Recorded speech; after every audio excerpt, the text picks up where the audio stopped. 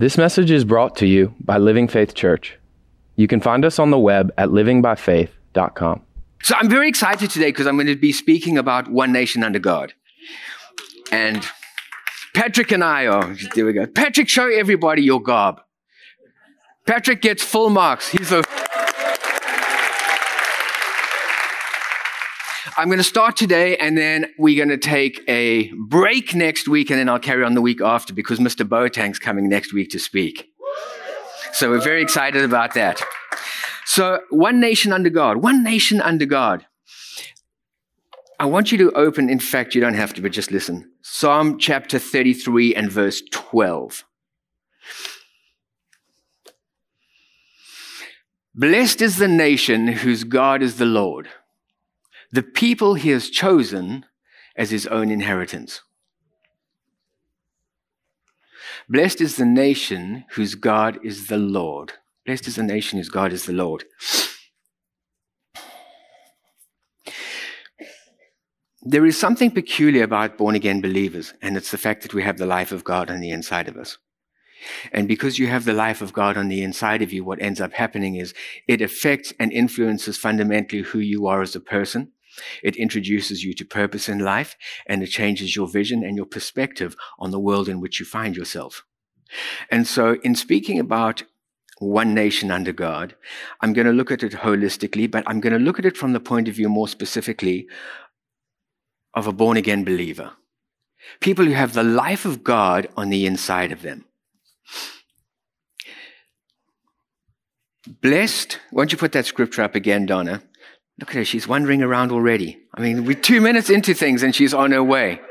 Blessed is the nation whose God is the Lord.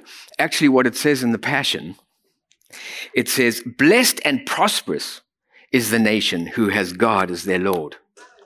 Blessed and prosperous. There is something about God.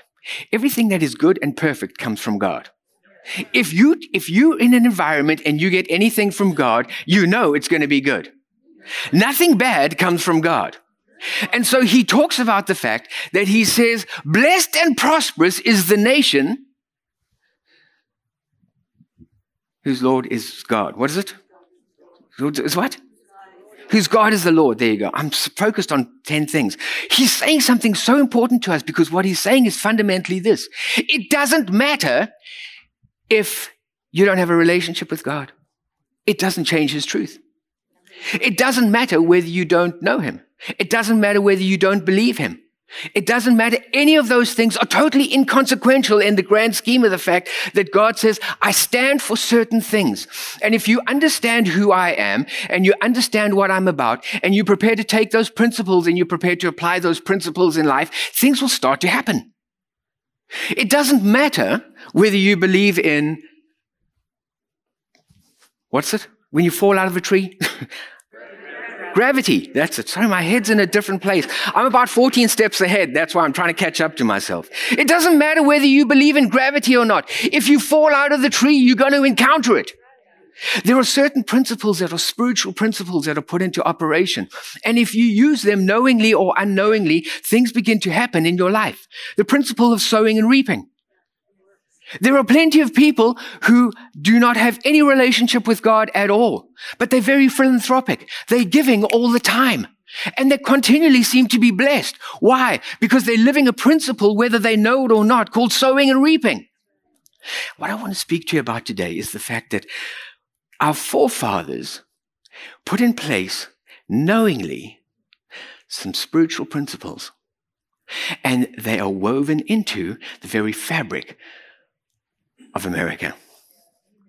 They form the social network or framework for the world in which we find ourselves. They're part of the social mores. They are written into the Constitution. We find God's fingerprints all over the Declaration of Independence. We find the things of God all over those initial documents. Why? Because if you understand what was in the mind of the Creator, you will understand the purpose for something. If you don't understand the purpose for something, you always run the risk of misusing it.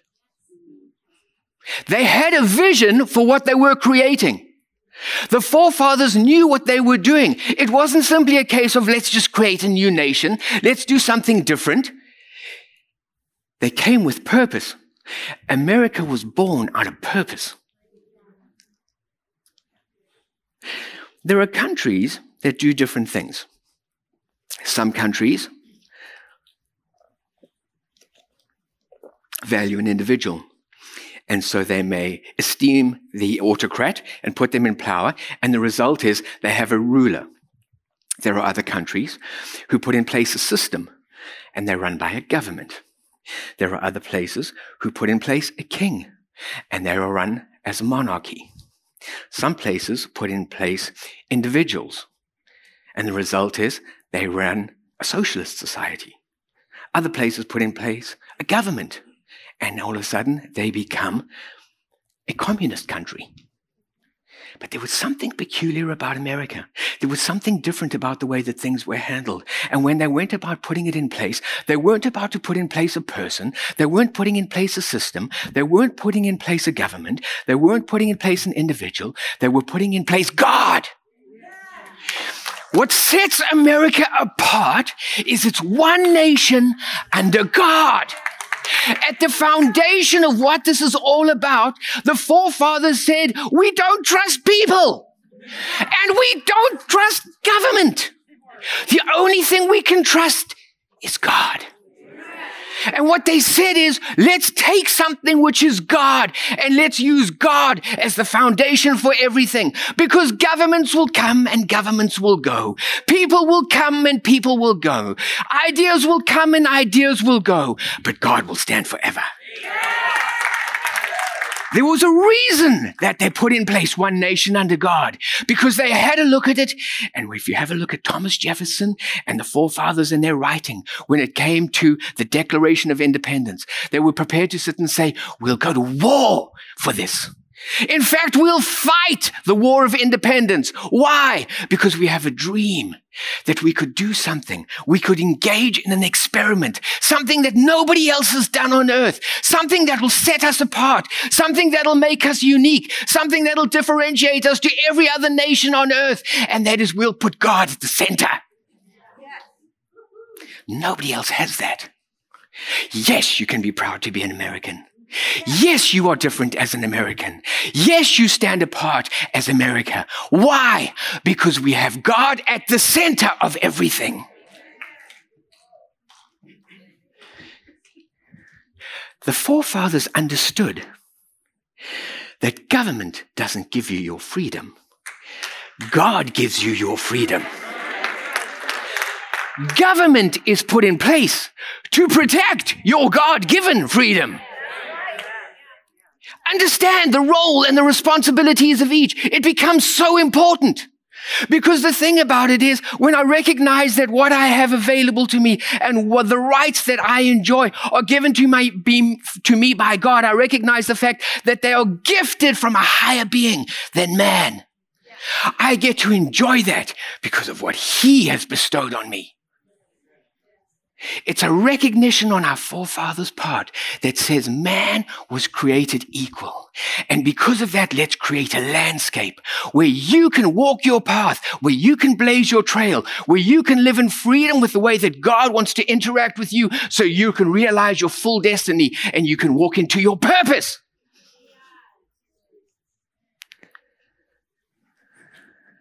There's a reason that government is there to protect your God-given freedom and not to hold on to it. It never originated from government, because the problem with it is government can give one day and take away the next.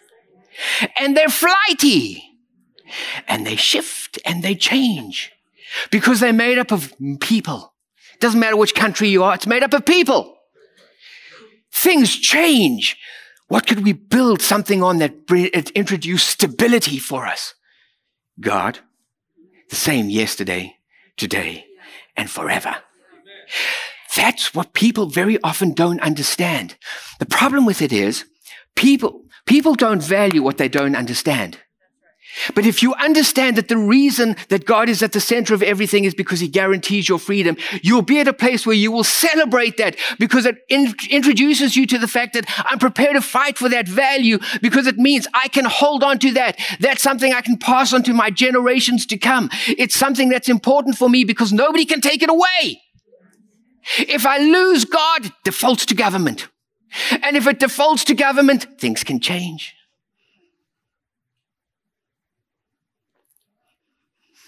I like to live my life in trust of God, not in trust of man, not in trust of government. Thomas Jefferson wrote in the Declaration of Independence, "We hold these truths to be self-evident, that all men are created equal." Created equal. What he's saying was the fact that we are equal is as a result of the Creator. That's why Creator was responsible for all of us being equal. If you take it outside of Creator, things can change. We have class variances. It was a big issue in England years ago. That they are endowed by their Creator, the one who never changes, the one who is the same yesterday, today, and forever, with certain unalienable rights, that among these are life, liberty, and the pursuit of happiness. There are things that you get from God that you don't get from anybody else. You get from him, and you hold on to that, and you don't let anybody take that away from you, including government. That to secure these rights, governments are instituted among men, deriving their just powers from the consent of the governed. I'll let you do your job as long as you do it the way you're supposed to do it. I'll let you do your job as long as you understand what your role and your responsibility is. Don't go beyond the scope of what you're supposed to be doing. And whenever any form of government becomes destructive to these ends, it is the right of the people to alter or abolish it, and to institute new government, laying up its foundation on such principles. Do you know what he's saying? This is what the forefathers are saying. What you got from God is so important that even if it comes to having to abolish government to get back to the original formula and the original set of what it's supposed to be, go ahead and do it. That's what it's written. That's what's in there. It becomes so important for us because the thing is, Abraham Lincoln recognized the fact that when we put God at the center of everything, when we make it one nation under God, it puts us at a place where we can bring about unity. When we understand that God at the center introduces us and gives us the right of freedom, freedom is a unifying factor. The problem with it is, if you start to go beyond that, it's like, well, this is your opinion. This is your opinion. You've got your idea about that. This is how you think. We get into all kinds of disparate ideas and thoughts and opinions, and nobody agrees. You know what they said? I don't care about your ideas. What they said is, this is a fertile space in which to dream. But what brings us cohesion, what brings us together is the fact that we are united in our freedom. United in our freedom.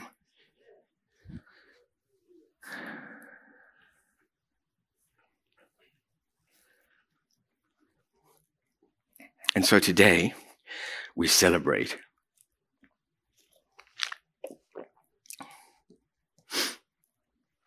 America.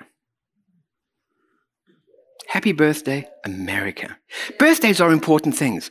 Because if you think about birthdays, they come around once a year. And birthdays are special times because what birthdays do is, birthdays is an opportunity for us to sit back and actually be intentional about reflecting on an individual. We celebrate you today because we recognize who you are. And we're expressing our value and our appreciation for that. And although we may do that, there's always an understanding that the fact that the reason people are invariably valuable to us because we understand the relationship of reciprocity. we understand that there's always give and take in relationship. And that becomes important because the thing is, friendships, relationships in whatever form they may take are like a bank account. You can't always make withdrawals. At some point, you've got to make some deposits. That's the way it works. Relationships are a two-way street. I'm depositing into you and you're depositing into me. There are deposits and withdrawals happening all the time. And as a result of the movement of the transactions that are happening, you and I are creating something which is called the relationship that you and I enjoy. But it's a two-way street.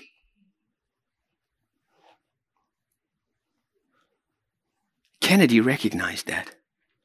Kennedy recognized that because he has a famous line where he says, don't ask what your country can do for you, but what you can do for your country. You know what he was saying? Relationships are reciprocal. He was saying the nation has provided you with the most fertile space to dream. It's given you the opportunity to walk into freedom. It's given you so much. The thing about it is, what do you want to do with it? Do you simply want to be a person who is in a space where I'm looking for the country to invest in me? Or am I at a place where I recognize the fact that I have a responsibility to sit and say, I've got something. I've been given something. I am stewarding something. Am I adding value to that so that in years to come, people will have a look and they'll sit and say, you know what? That was a great generation because they took on legacy. They held on to legacy. They added value to legacy and they passed it on to me. What are we adding? What are we adding? It's so easy in this country to take as opposed to give because it's so blessed and prosperous. When it's blessed and prosperous, it's easy to be at a place where it's like, I want. And I'm a big believer in the fact that not everybody has the same opportunities in life. And so let's create opportunities for people. So let's meet people where they are. Let's do what we need to do to invest in that person, and let's make them a productive part of society. But don't leave them where they are. Let's do something. Why? Because relationships are reciprocal. Relationships are give and take. I have the opportunity to make a contribution into society and what it looks like. And as a born-again believer, it goes beyond an opportunity. It moves into the arena of responsibility. Genesis chapter 2. And verse 15.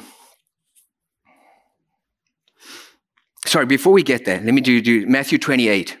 Let me do Matthew 28, 19 and 20.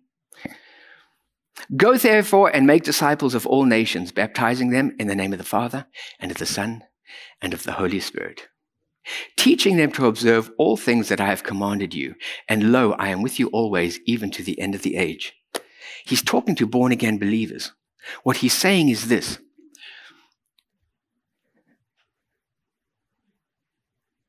I got a way. In fact, I have the monopoly on how people can live life successfully. Don't hog it.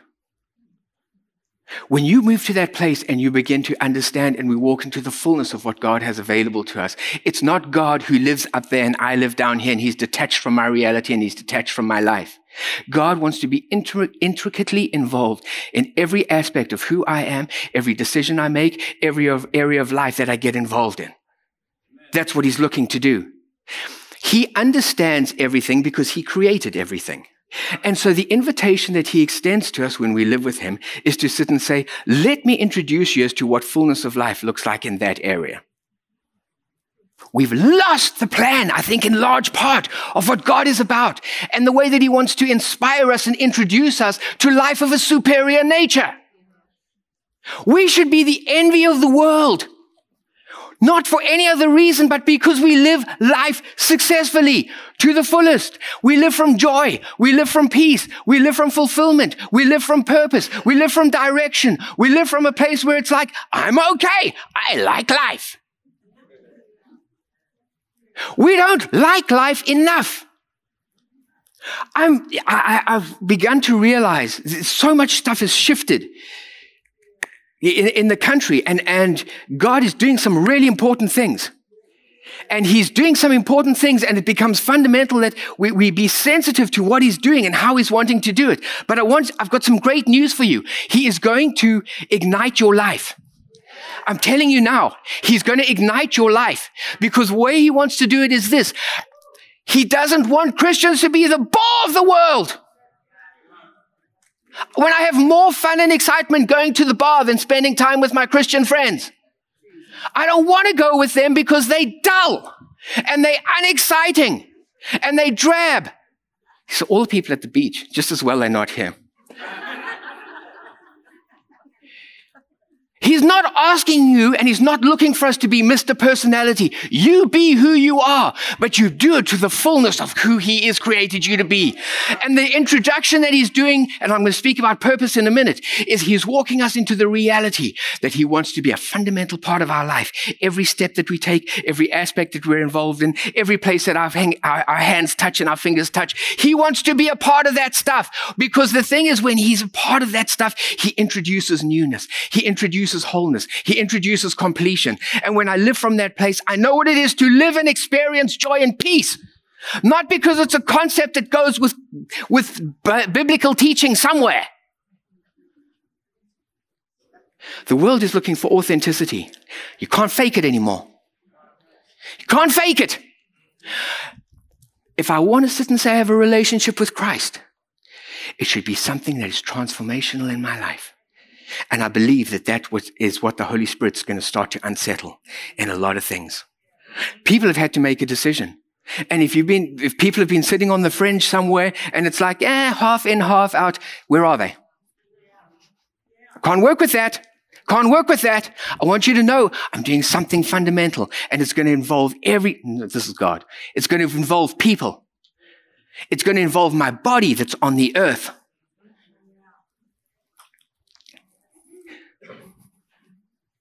We have a place that's really important in this.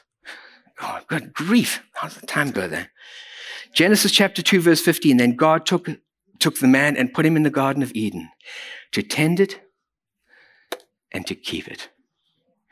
God took the man and put him in the Garden of Eden to tend it and to keep it.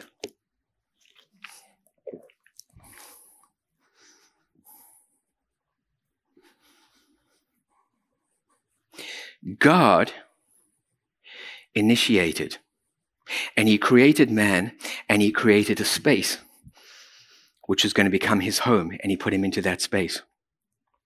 And when he had put him into that space, he said, okay, you tend it and you keep it.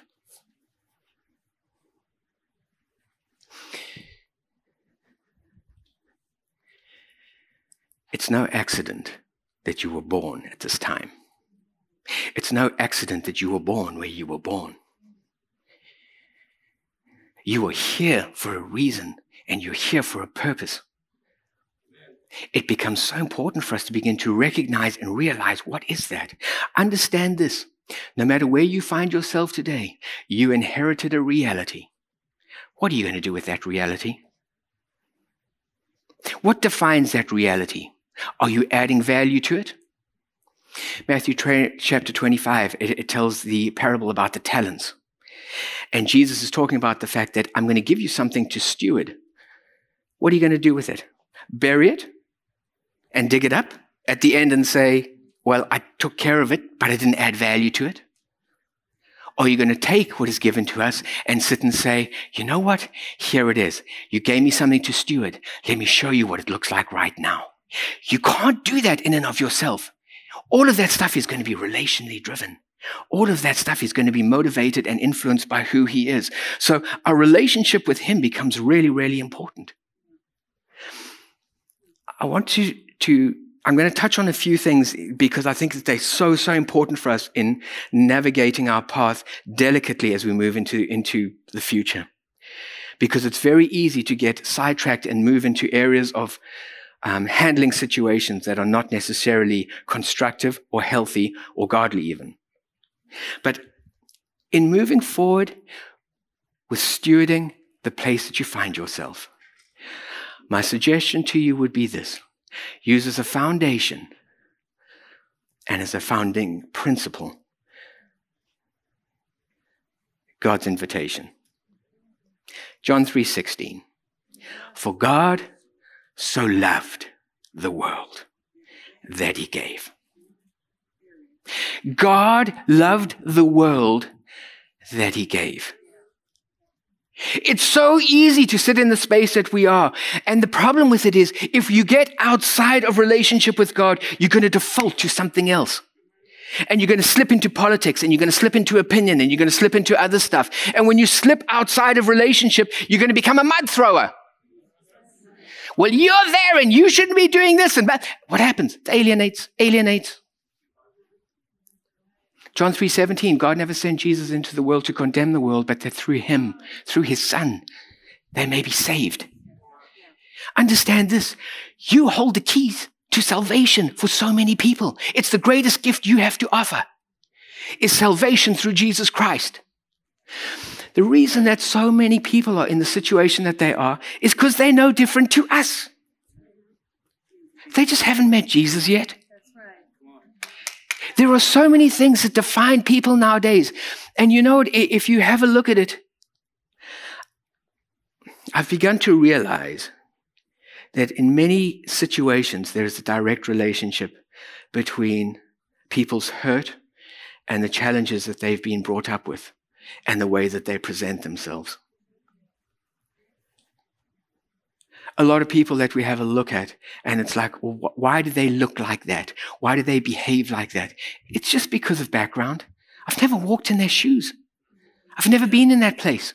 But you start to talk to some of those people and you understand where they came from. It's like, okay, I understand why you look like you do. I'm not saying you have to take that disposition, and I'm not saying that you have to sit and say, fine, that needs to become, what we live the country by. That's not what I'm talking about. I'm talking about being motivated by love. The interesting thing about love is this. Love is very different to tolerance. God so loved the world that he gave. You know why he gave Jesus? Because Jesus was the personification of love.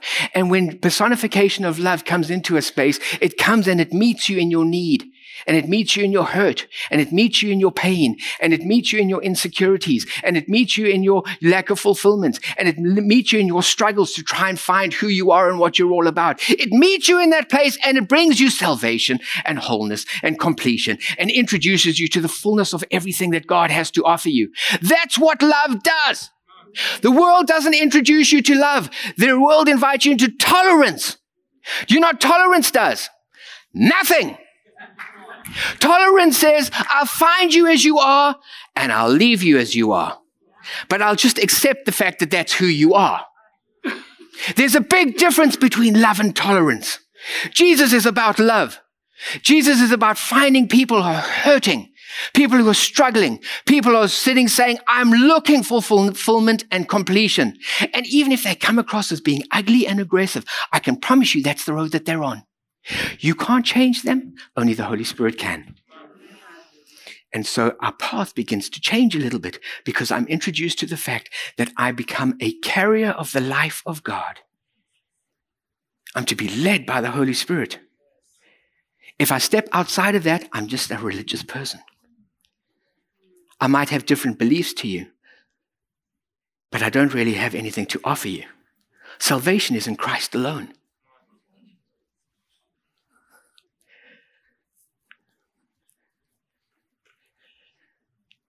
God put man in the garden.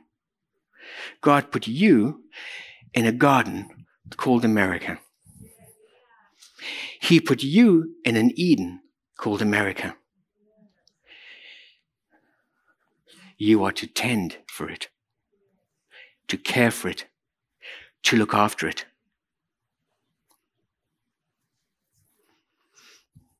There's an interesting principle in there, and the principle is this. God initiates, and man is designed to respond. God always initiates, and man responds. He initiated with Abraham. He gave Joseph a dream.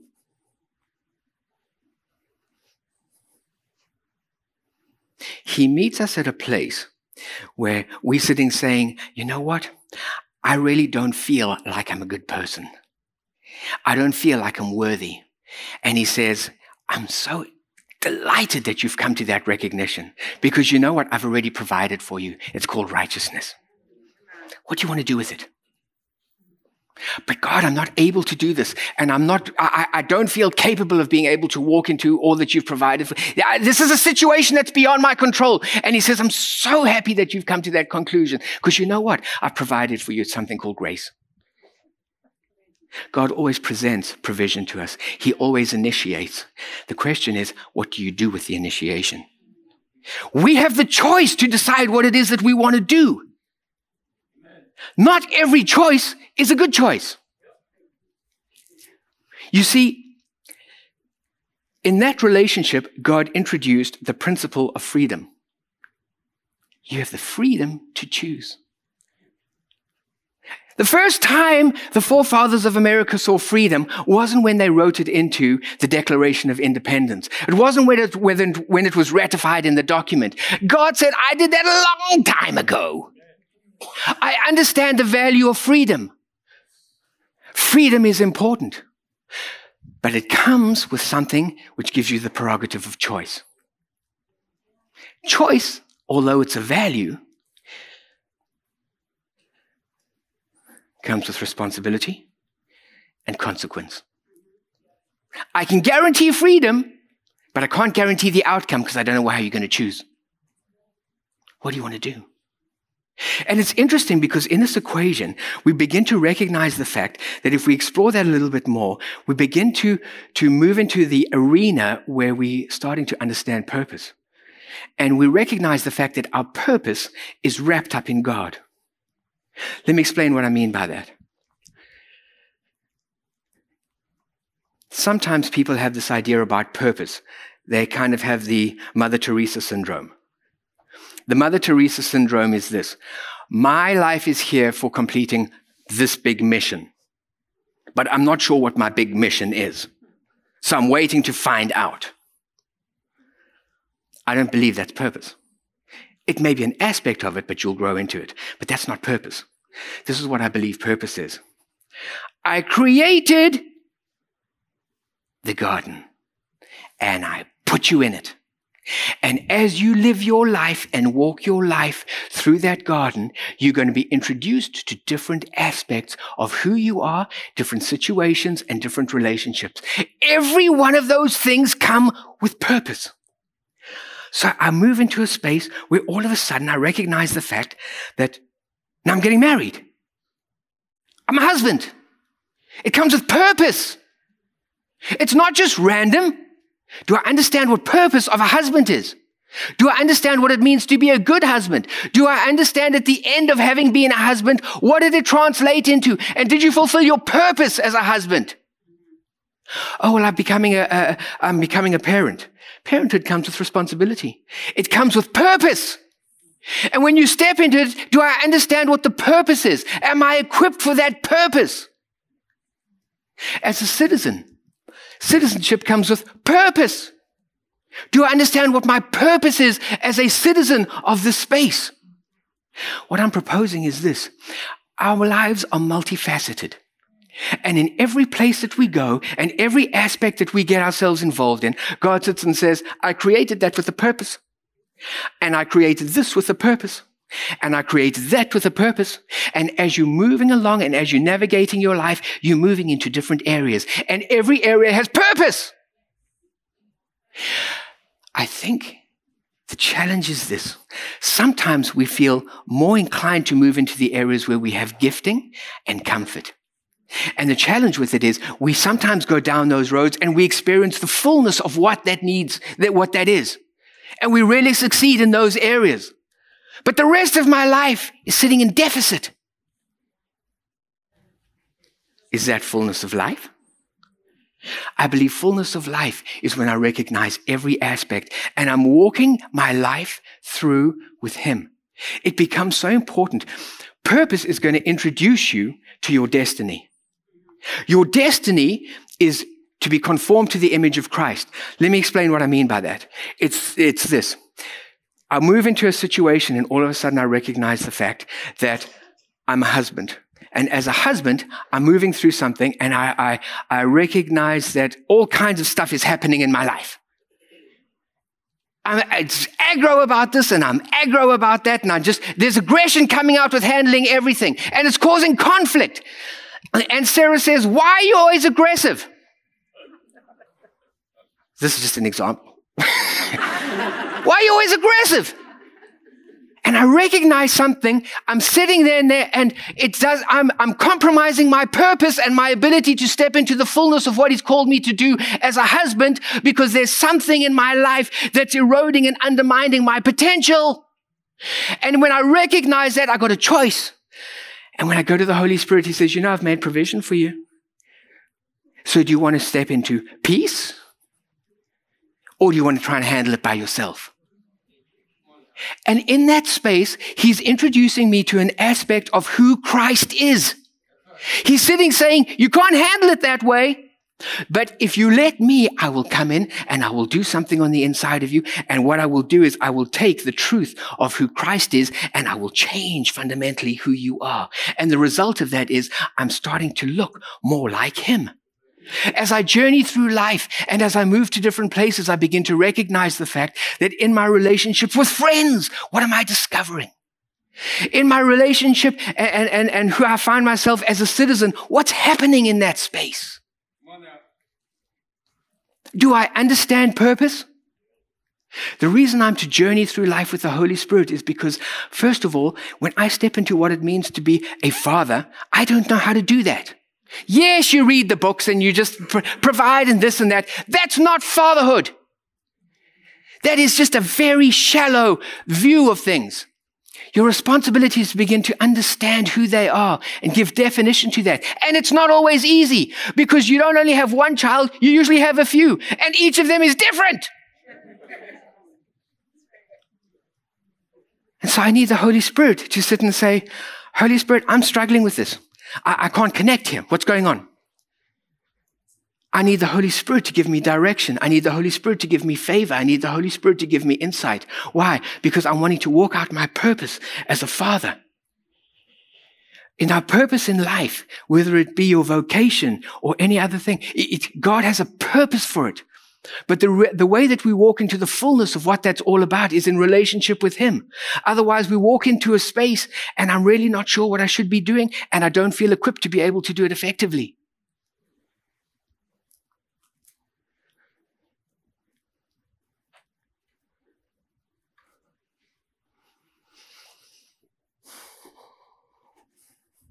Sure. Where am I going with this stuff? Are you with me? Is this very heavy?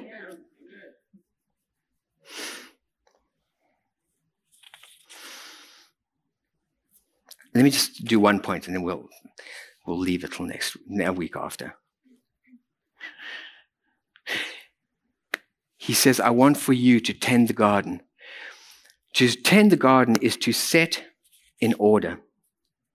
That's what tend means, is to set in order. We have a responsibility to set in order.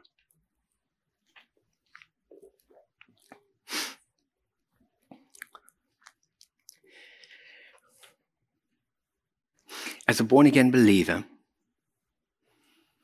I'm part of the body. Being part of the body, I'm part of the church. The church is a spiritual entity. But God calls us to have influence in every area that we get involved in. I know sometimes people get a little bit uncomfortable when you talk about politics and political stuff. Let me just give you a perspective on that. If God calls me to have influence in my world and my life, it's holistic. Anytime you go down the road of speaking about one subject, you're going to end up in trouble. But it's important to be able to speak about everything. The thing about it is we're a spiritual entity, we're not a political entity. If we were political, it would be different. We're not, we're spiritual. But as a spiritual entity, the definition of politics are the activities that govern a country. The activities that govern a country.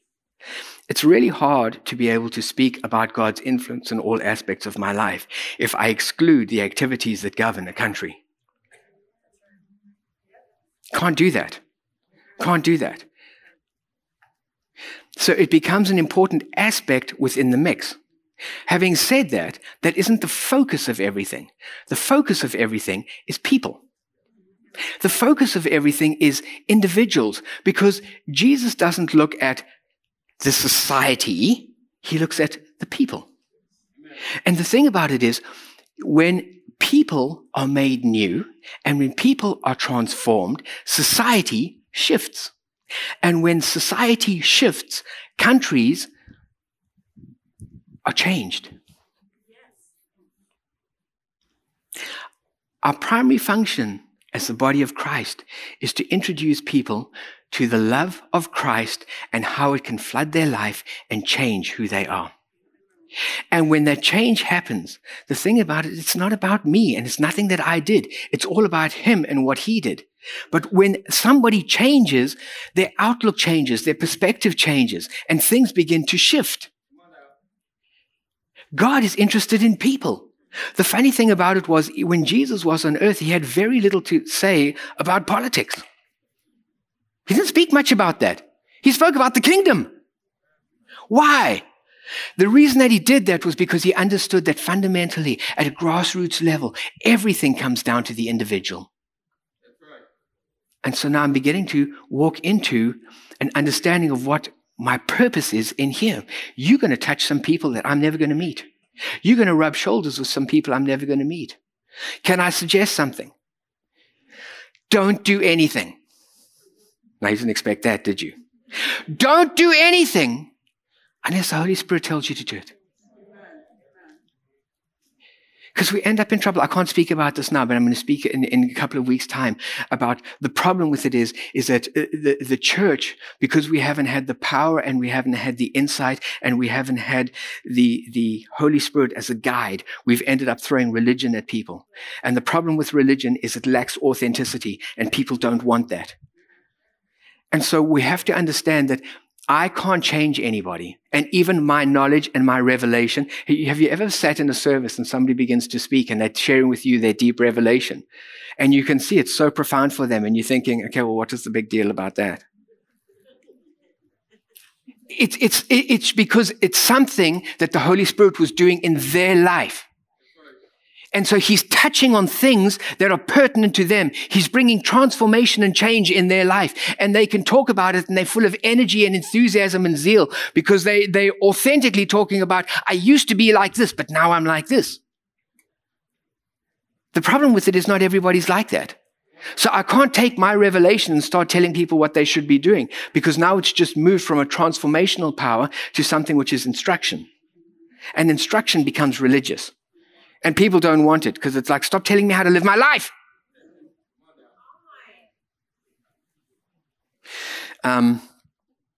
What is it talking about?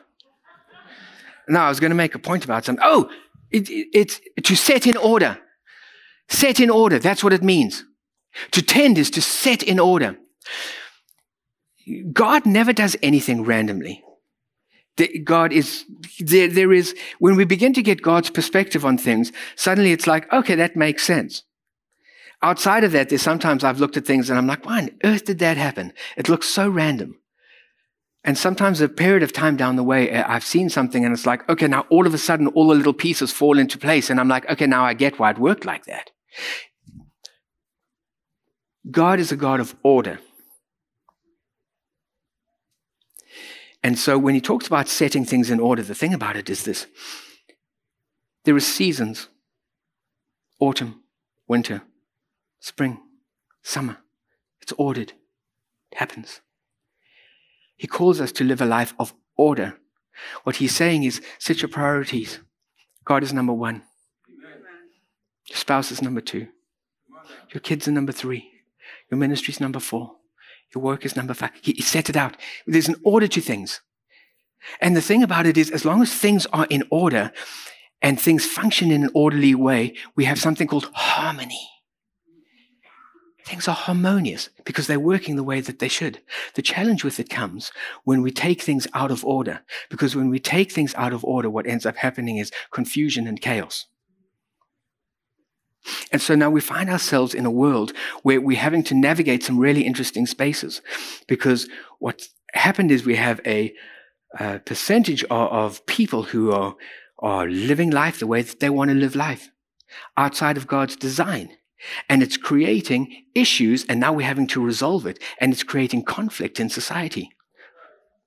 My body, my choice. Okay, well, that's true. That's true. Your body, it's your choice.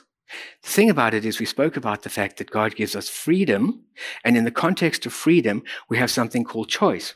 But choice comes with responsibility and consequence. See, the thing about it is God has an order and a structure for things. So God says, it is good that you found yourself a wonderful husband and a fabulous wife, and the two shall become one. And so we keep the sexual relationship for a marriage environment. Because you know what happens? In a sexual relationship, something called other bodies arrive. But when you take sexual relationship outside of the context of the way God designed it, and we want to have sexual relationships for pleasure, it still results in bodies. And so when we have my body, my choice, you choosing to do some things outside of God's context, and the result of your choice and your body has created another body. And now we have a complication and an issue resulting in chaos, because all of a sudden it is my body, but is it your choice? Yes, it is, because another body doesn't exist. Well, if another body doesn't exist, then why are you having an abortion? Of course another body exists. What is that that's being removed? It's complicated because people find themselves in situations that they don't want to be in. They never intended to be in that situation. The problem with it is when we take things out of order, it results in chaos. 86% of abortions are to unmarried women. 86%. And the majority of those already have one child. Things happen in life, and people make mistakes. These are the spaces where it becomes really interesting trying to navigate. Because the thing is, God so loved the world that he gave. It's so easy to condemn, and it's so easy to throw mud. But you want to love the individual, but you don't necessarily endorse the action. I love Colton, but I don't always like it when he's but offish. I love Carter, but I don't like it when he's moody. I love Vivian, but it's not my favorite when she gets quiet and morose. I love Sarah, but I don't like it when she's so perfect.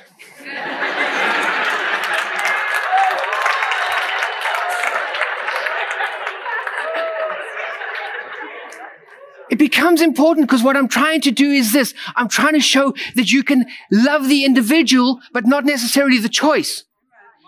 I'm trying to show you that in the context of freedom and what we've been given, we have the prerogative of making choices, but not all choices are good choices. It doesn't mean that because I don't endorse and validate your choice that I don't love you. I love my kids to bits. I love my wife despite the fact that she's so perfect to bits. The point is this. I must be able to come to a place where I can separate the two. And the problem with it is we're moving to a space in our society where people don't want to do that. And so what ends up happening is when I sit and say, I feel for you, but I don't endorse that, you become a labeled person. A person of hate, a person who's racist, a person who's bigoted, a person who's a homophobe. I'm not any of those things. I love all of you. The thing is, I just may not agree with your action. Because it creates confusion and chaos in society. So now we end up in the situation where we have people who are struggling with their identity, and so they want to participate, particularly men, in women's sports. And they're heroes. Why? Because all of a sudden, I bring all of my male development into a female environment. And it's like, well, no wonder I'm winning all the time. But I'm a woman. You're not a woman. You're not. You're not. I love you. I just don't agree with your choice.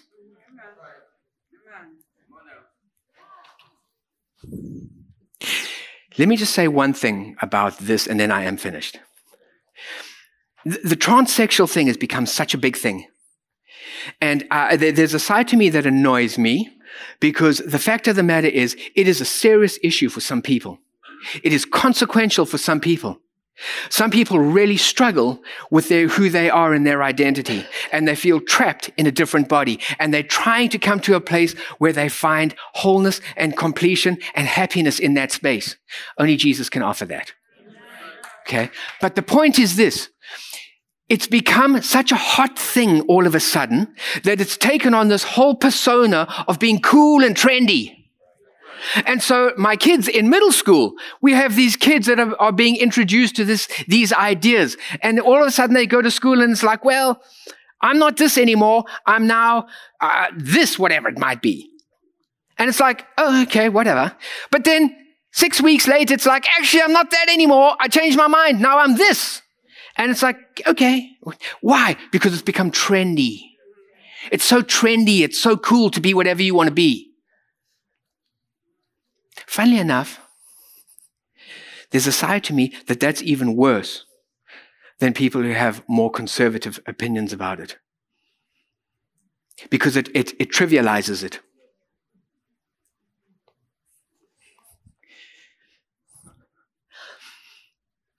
When you have a look at your life, when I have a look at my life, you begin to realize the fact that we are capable of the most terrible things outside of God.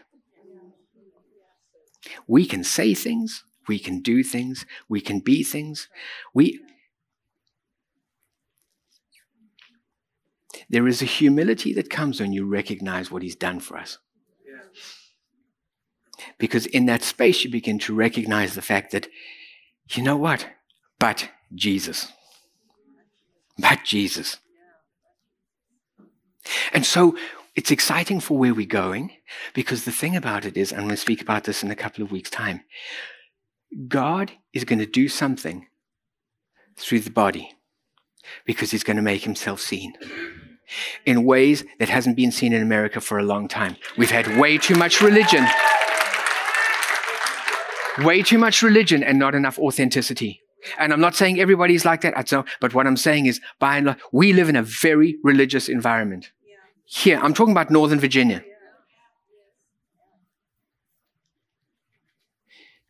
You're never going to win the world with religion. They're not looking for religion. What they're looking for is they're looking for salvation. A lot of people find themselves in places where it's like, I'm just desperate. Can somebody give me fullness and happiness and completion and wholeness and peace and joy and purpose? Definition. Only Christ can do that. And so I want to leave you with this thought. During the next 2 weeks, move beyond tolerance into love.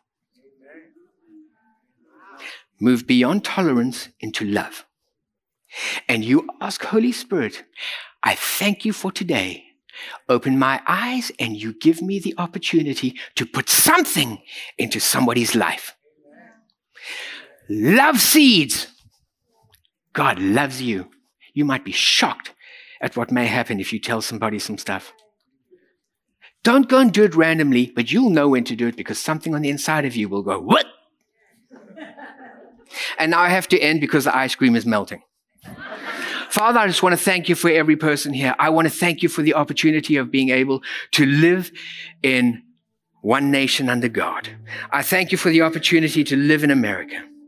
I want to thank you, Father, that we were born for such a time as this. And I want to thank you that as people begin to open up their lives and make themselves available to your influence in that space, I want to thank you that you're touching them and changing them. I pray, Holy Spirit, that you just immerse us in love and an appreciation and a value for people. I want to thank you that you've put us in this country for a time like this. I thank you that we are your hands and feet, and everywhere we go, we have the opportunity to introduce people to the one who can bring completion in them. I pray that you will work with every person this week. I pray, Father, every single day, Holy Spirit, we invite you to lead us into purpose, to lead us into encounters where people experience your touch in ways that perhaps we've never had before. I thank you for it. In Jesus' name, amen.